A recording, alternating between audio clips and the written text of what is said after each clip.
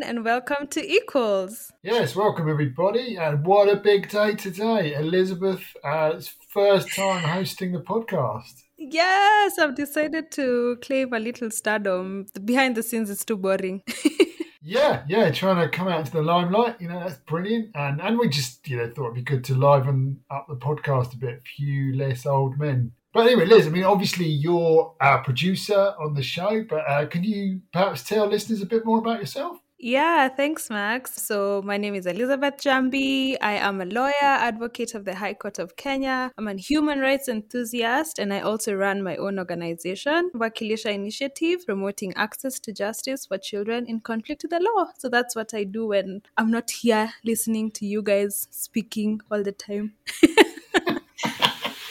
And talking of that, what are we talking about today? So we're talking public transport and specifically buses. Yeah, buses and inequality. Yeah, well, it's going to start out firstly with an interview that Nabil and I did a couple of weeks ago with Bassam Khawaja. He's a human rights lawyer, just like you, and he has authored a report on the privatisation of buses in the UK and the human cost of that. So that's what we're going to start with. Yeah, then right after that, we're going to go into an interview with Matteo Rizzo. He's a senior lecturer in development studies at SOAS University of London. You and I do that interview. Obviously, you know that.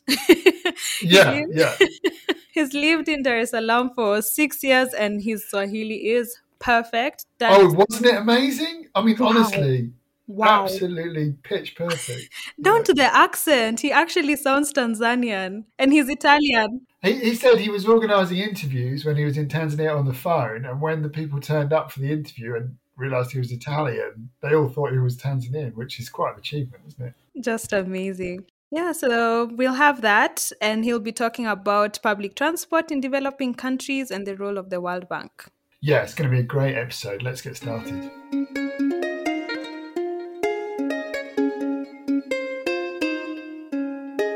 Welcome, Bassam, to Equals. It's great to have you on. Thank you for having me. Bassam, a very warm welcome. It's great to have you finally on, and I'm dying to ask an opening question. Now, you're based in New York, you're from the Middle East, you're Palestinian, you work on human rights, you've got this kind of legal background. What on earth led you to write about buses in the UK, of all places?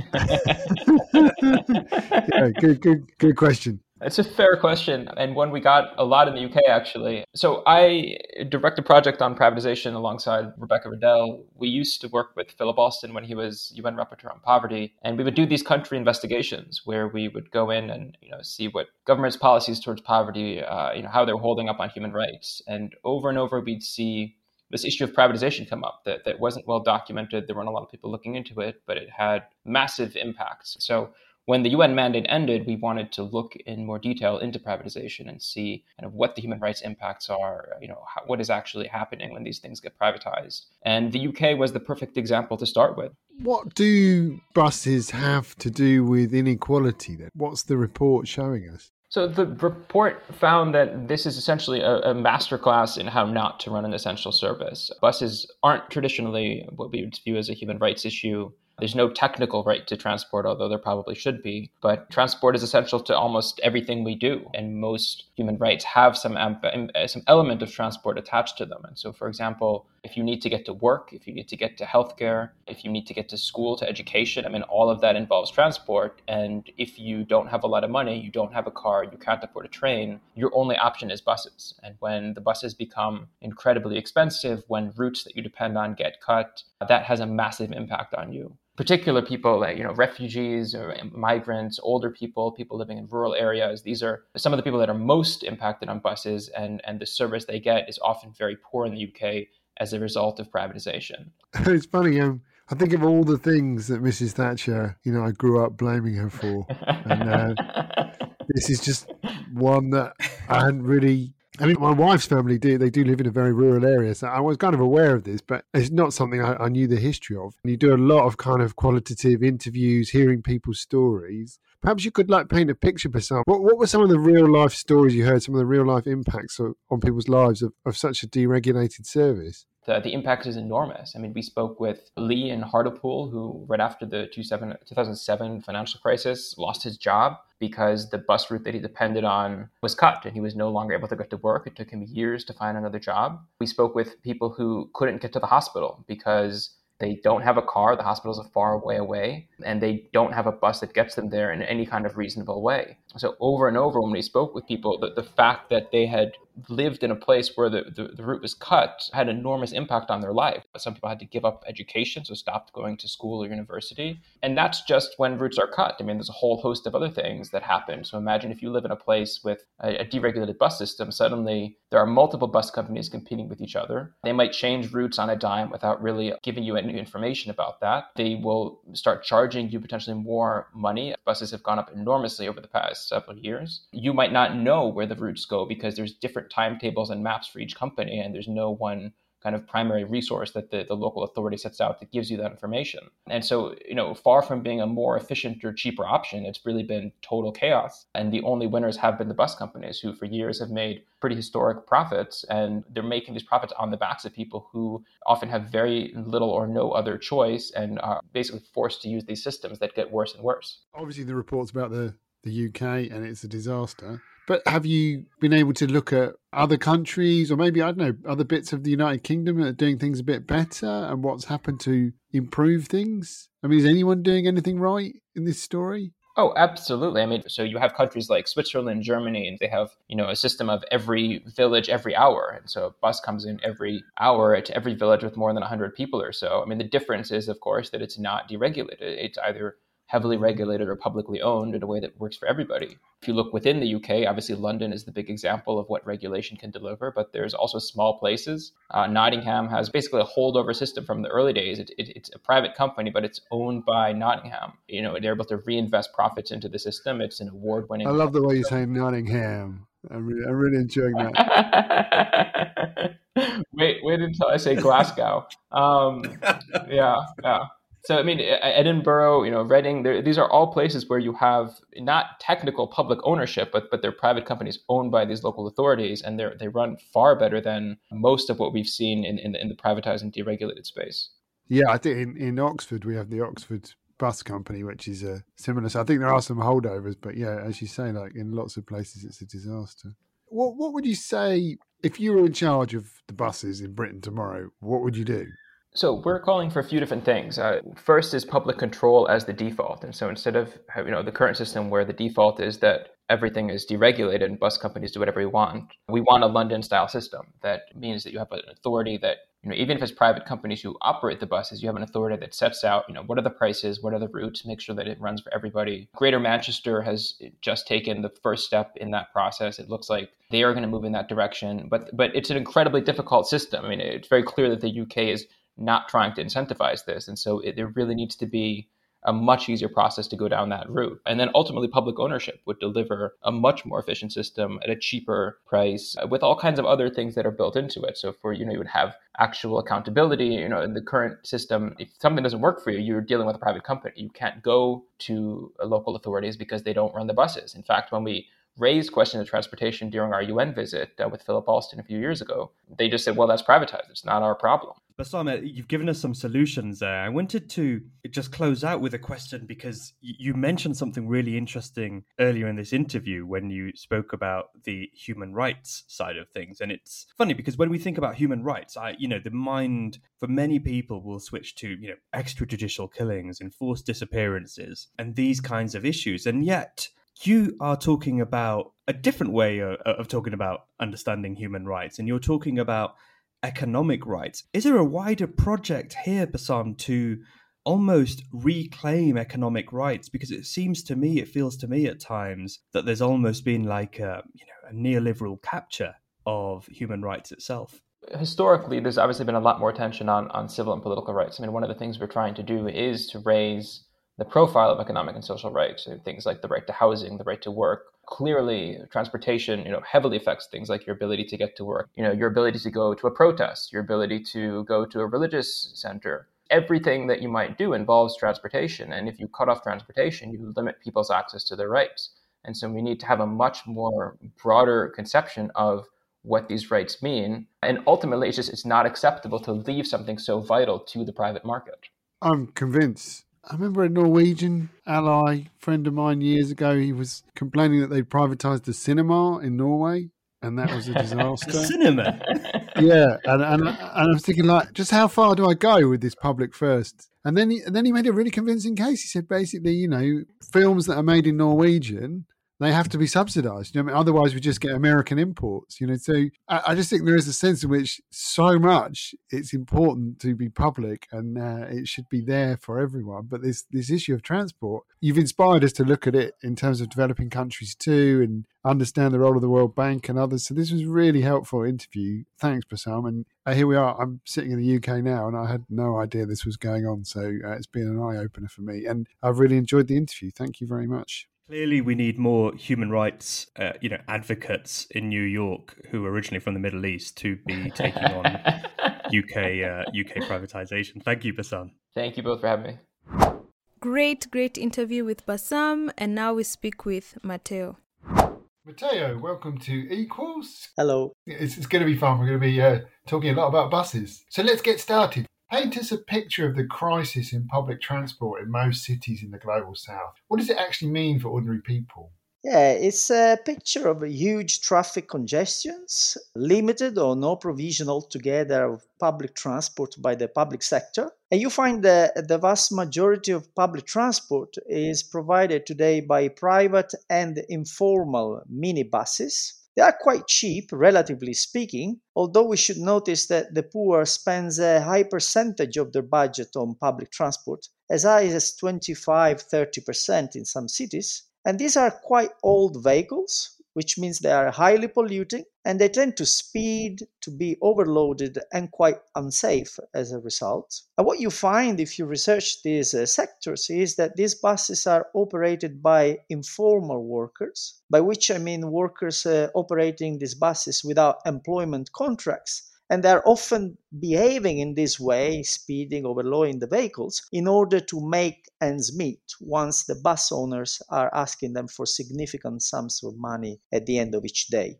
So because the public transport is so bad, you have also a race to own your private vehicle. So you have two forces leading to this congestion. On the one hand, the crisis of public transport. On the other hand, the proliferation of ownership of cars. And this leads to the congestion I was referring to. Thank you, Matteo, for painting such a clear picture. I'd like to say I'm quite young, but I've had stories from my mom about a time when Kenya had a public transport system operated by the Kenya Bus Service, and it sounds really great. Myself, I didn't get to experience this kind of situation, and I really wonder, how did we get from there to what you just explained? What created such a mess? And if any, what has been the role of the World Bank and the IMF? Yeah, that's a very important question. And it's true that given how young the population in Africa and Asia tends to be, many people don't have a memory of what it looked like. And this has become the only way people can relate to when it comes to public transport. This mess, the crisis of public transport, becomes obvious in the early 80s. But its roots are a bit earlier, in the mid-70s to late 70s. And what was happening is that because cities were growing very rapidly across Africa, Asia, and Latin America throughout the 60s and the 70s, demand for transport, for public transport, was of course going up quite rapidly.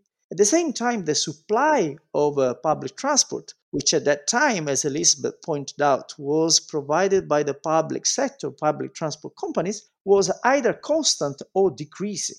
The oil crisis hit the public purse of developing countries' government very hard. And what you find is that the capacity to subsidize and fund the public transport companies disappears from the mid-70s onwards. Now, what's the role of the World Bank and the IMF? When this crisis is manifesting itself in the early 80s, this is also the time where structural adjustment programs sponsored by the World Bank and IMF have been very aggressively promoted, rolled out in developing countries. And the fiscal austerities, and therefore putting constraints on public spending, was one of the main policy asks of structural adjustment policies. So we can say that the public sector in public transport was a casualty of structural adjustment policies. And as economic liberalization intensified over the late 80s and then 90s, you find that there is always also an increasing deregulation of the activities of the private sector. So the fare levels, for instance, are now left to supply and demand in the market rather than regulated by a public sector authority. So World Bank and IMF did not start this crisis, did not cause this crisis in first place.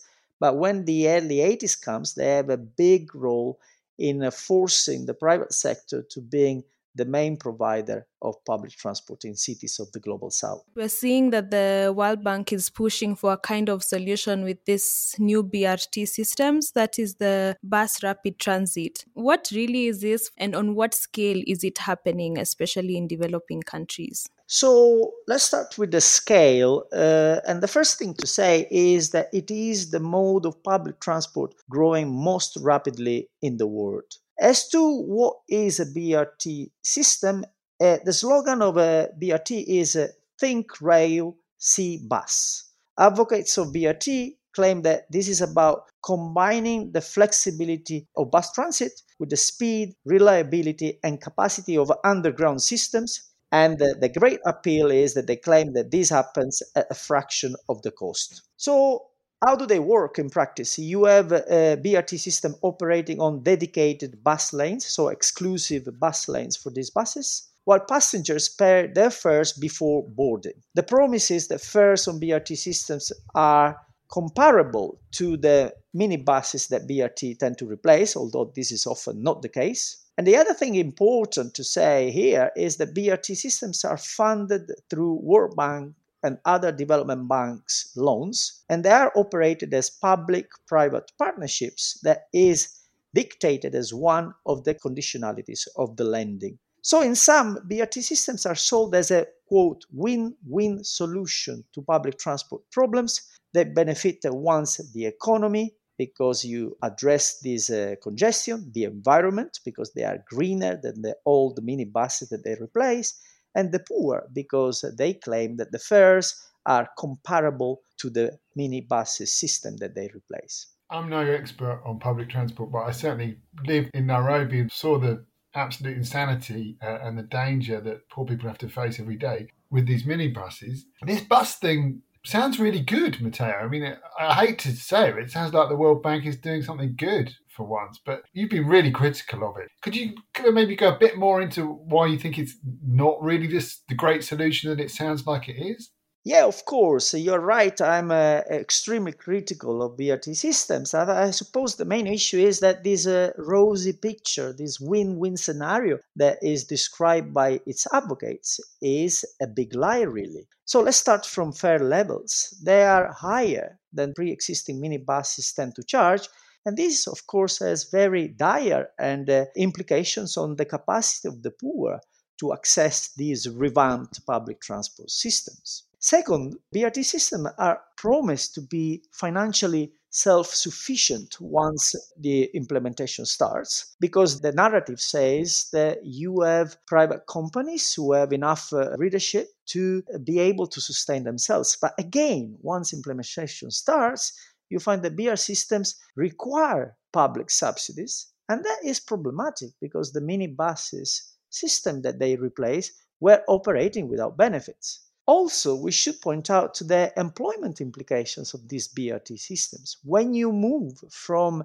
minibuses, which are typically 20, 30 seaters, to buses that are 150 seaters, you are killing, on average, 5-6 jobs out of 7 in the public transport. Last but not least, as I said, BRT systems are operated through loans. And as a result of that, the public sector undertake huge debts to repay these loans. If today you are put in charge of the World Bank, and you're not going for anyone's job, are you?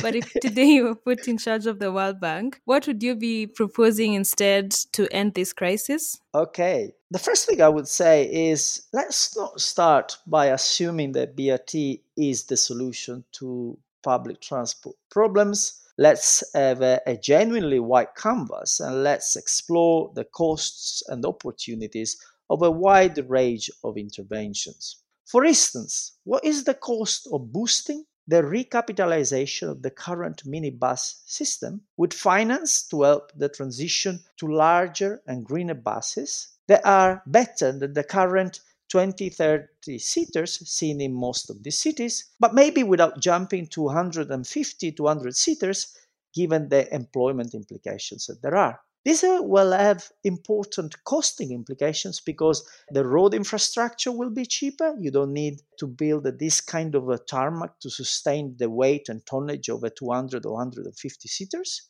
You will have a different outcomes in terms of employment intensity. You will have also a different outcomes in terms of capacity to incorporate pre-existing operators into the system. Second, I think I would be very upfront that when you intervene in public transport, you have two conflated development problems. One is how do you move people around in a city? What is the most efficient way in terms of transport? But there is, as I said, an issue of employment. What are the trade-offs between different types of public transport, between increasing the size of buses and the speed of travel and destroying jobs? Can we help city authorities to make an informed decision about these trade-offs rather than bulldozing, going forward with BRT as this win-win solution when we clearly know that this is not a win-win solution? So, I mean, ideally, you could have them publicly owned. You could have, I don't know, maybe two classes on the bus, very, very cheap tickets for the poorest. There's things they could at least think about that would improve things. But ideally, you don't want cities to go down this route in the first place if they possibly can do something different. I think that's very clear. Another thing to say, let's think about BRT systems in conjunction with the private car use that is taking place in parallel, right? Because we have these two lanes where BRT buses are operating, and alongside that, the two lanes where private cars are circulating. What is striking is that there is no attempt to decrease the use of these private cars, and they are clearly the main cause of congestions rather than the minibuses themselves. Playing devil's advocate then, Matteo, isn't it better for the BRT system to be reassuringly expensive and amenable to the middle classes then, if your objective is to get rid of the 4x4s? Because, as you say, the minibuses are not the main cause of congestion. So it has to be a public transport system like we have here in London where, well, the super rich will still drive everywhere because they don't want to be seen with the poor. But the vast majority of people see public transport as something they would use and not something that's just for poor people. And can I add on to that? Because obviously the current transport system still has its flaws. How then are we working on the flaws of the current minibus system? Well, the emphasis on balancing that you were making is really the key issue here. And I can tell you the experience I had when I first saw BRT operating in Dar es Salaam and how undesirable was the balance that was reached after the rolling out of BRT. Because the fare levels were too high, the government had no courage to phase out the minibuses from the routes operating in parallel to BRT systems, right? And this goes against the planning and the plan of BRT, and it means that a scarce resource, taxpayer money, has been used to revamp public transport in a way that excludes the poor. That is the very undesirable balance. While what you're describing as solutions are much more desirable. You could try to subsidize fare levels to make it inclusive to the poor. You could try to curb down the use of inefficient use of 4x4. You could try to hit all these things, but they require strong political will and they might be met with very strong resistance. It's very messy politics we are talking about, and it requires some very courageous, brave choices on behalf of the government. We've discussed a lot of things. We've seen positive stories. We've talked about the crisis. But I wonder, Matteo, when you look at your research, what can you point to as something that gives you hope? So first of all, I strongly believe in the role of research in exploding these tensions, and that's what motivates me personally to try to contribute in the small way I can to emphasizing the problems associated with BRT. And I think what gives me hope is that, in a sense, the very aggressive promotion of BRT is bringing to the fore some very significant contradictions that are associated with the implementation of BRT, and this might trigger a debate that you can see sometimes emerging in Tanzania, which is the context I know better. These are the kind of debates that are becoming more dynamic, more vibrant. This gives me some hope, but in the context that is, let's face it, pretty grim. I think that's a great point. I think it captures in all of this my sense as well, which is, yes, what's being promoted is very bad, but at least there is a debate now about what government needs to do to intervene in public transport in these countries, rather than the kind of accepting the insane deregulated anarchy as just the only way forward. So I think, hopefully with this podcast we can keep pushing that debate, and it's been amazing to talk to you. So thank you very much. And thank you for having me. It's been a pleasure. Thank you for joining us.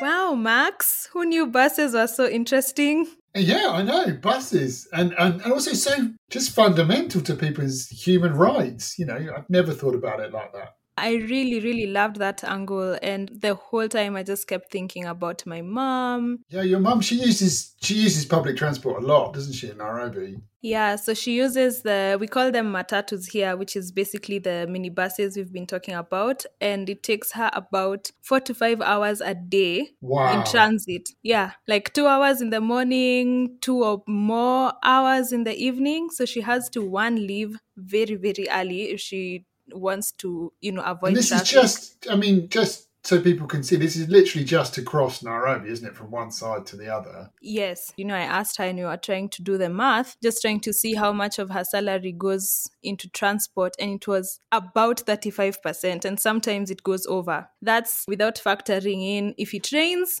definitely fares immediately hike. If there's construction on the road, which is like every day these days, fares will hike again. So we are talking 35 to maybe even 40% sometimes of her salary will go just to transport. That is nuts. And on top of that, her employer has this clock-in system. So every time you get to work, you have to clock in that I got in at this particular time. So they have to get in by 8. If you're any later than 8:15 a.m., then you lose that hour, and any hour after that until the time that it shows you got into work. So not only is she losing time, a lot of her salary is going into transport, but if she's late, despite waking up early and doing everything she did to do, she's also going to lose out on her wages. Like, that's almost every other Kenyan's reality. Transport is going to cost you massively. It's huge. And as Bassam, in his interview, it was really interesting how this kind of anarchy of privatisation, of liberalisation, also hurting people in the UK, the elderly, the poor, unable to get to hospital appointments, feeling isolated. And as you say, spending, not the same, not 35, 40%, but still paying very high prices on very low incomes. So a real connection between the kind of reality in developing countries and these kind of privatized systems in the north as well. It was, as you've said, very interesting to know that people are also suffering in these developed countries. We've seen these new bus systems, these BRTs that are being suggested as a solution. Matteo doesn't agree at all that they are a solution, but Max, I sensed that you don't quite agree with Matteo. So could you share a bit more your thoughts on that? I wouldn't say I disagree with him. I just think they could be made to be a lot better.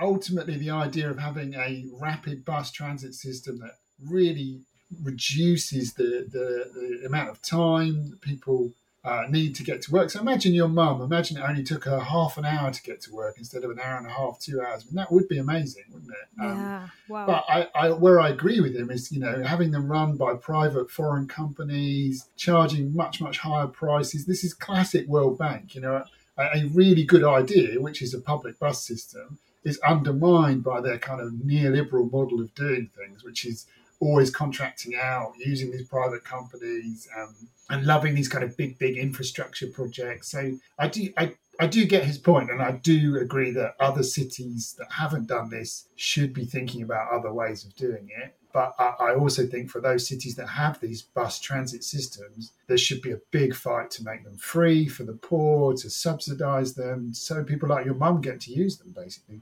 And he mentioned something about jobs as well, the fact that there's tens of thousands of jobs being lost. Seeing what that would mean in Kenya if we had that whole system, it would mean loss of jobs for mostly young men, because that's what we have in this industry. So how do we combine this system, which sounds really great, but also finding alternative ways to ensure that people still find employment? It's like, what are the objectives of public policy? And one of them is to reduce the inequalities in terms of access to transport. But if you do that in a way that destroys tens of thousands of jobs for unskilled young men, so to think of ways of providing public transport in ways that also don't massively reduce the numbers of jobs, particularly overnight, yeah, certainly a lot to think about. Yeah, Max, I mean, I'm really glad we did this episode. I definitely will be reading a lot more about it after this. And I hope you guys have enjoyed it as much as we have. As usual, please remember to share the podcast with your friends and family and give us a rating on Apple Podcasts. Yes, and particularly this episode, give it a really high rating, because obviously it's Elizabeth's first episode, and I think we can all agree she was brilliant and put me to shame. So looking forward to many more in the future. So thanks, everyone. Thanks, Max. Thanks, everyone. Talk to you all next time. Bye.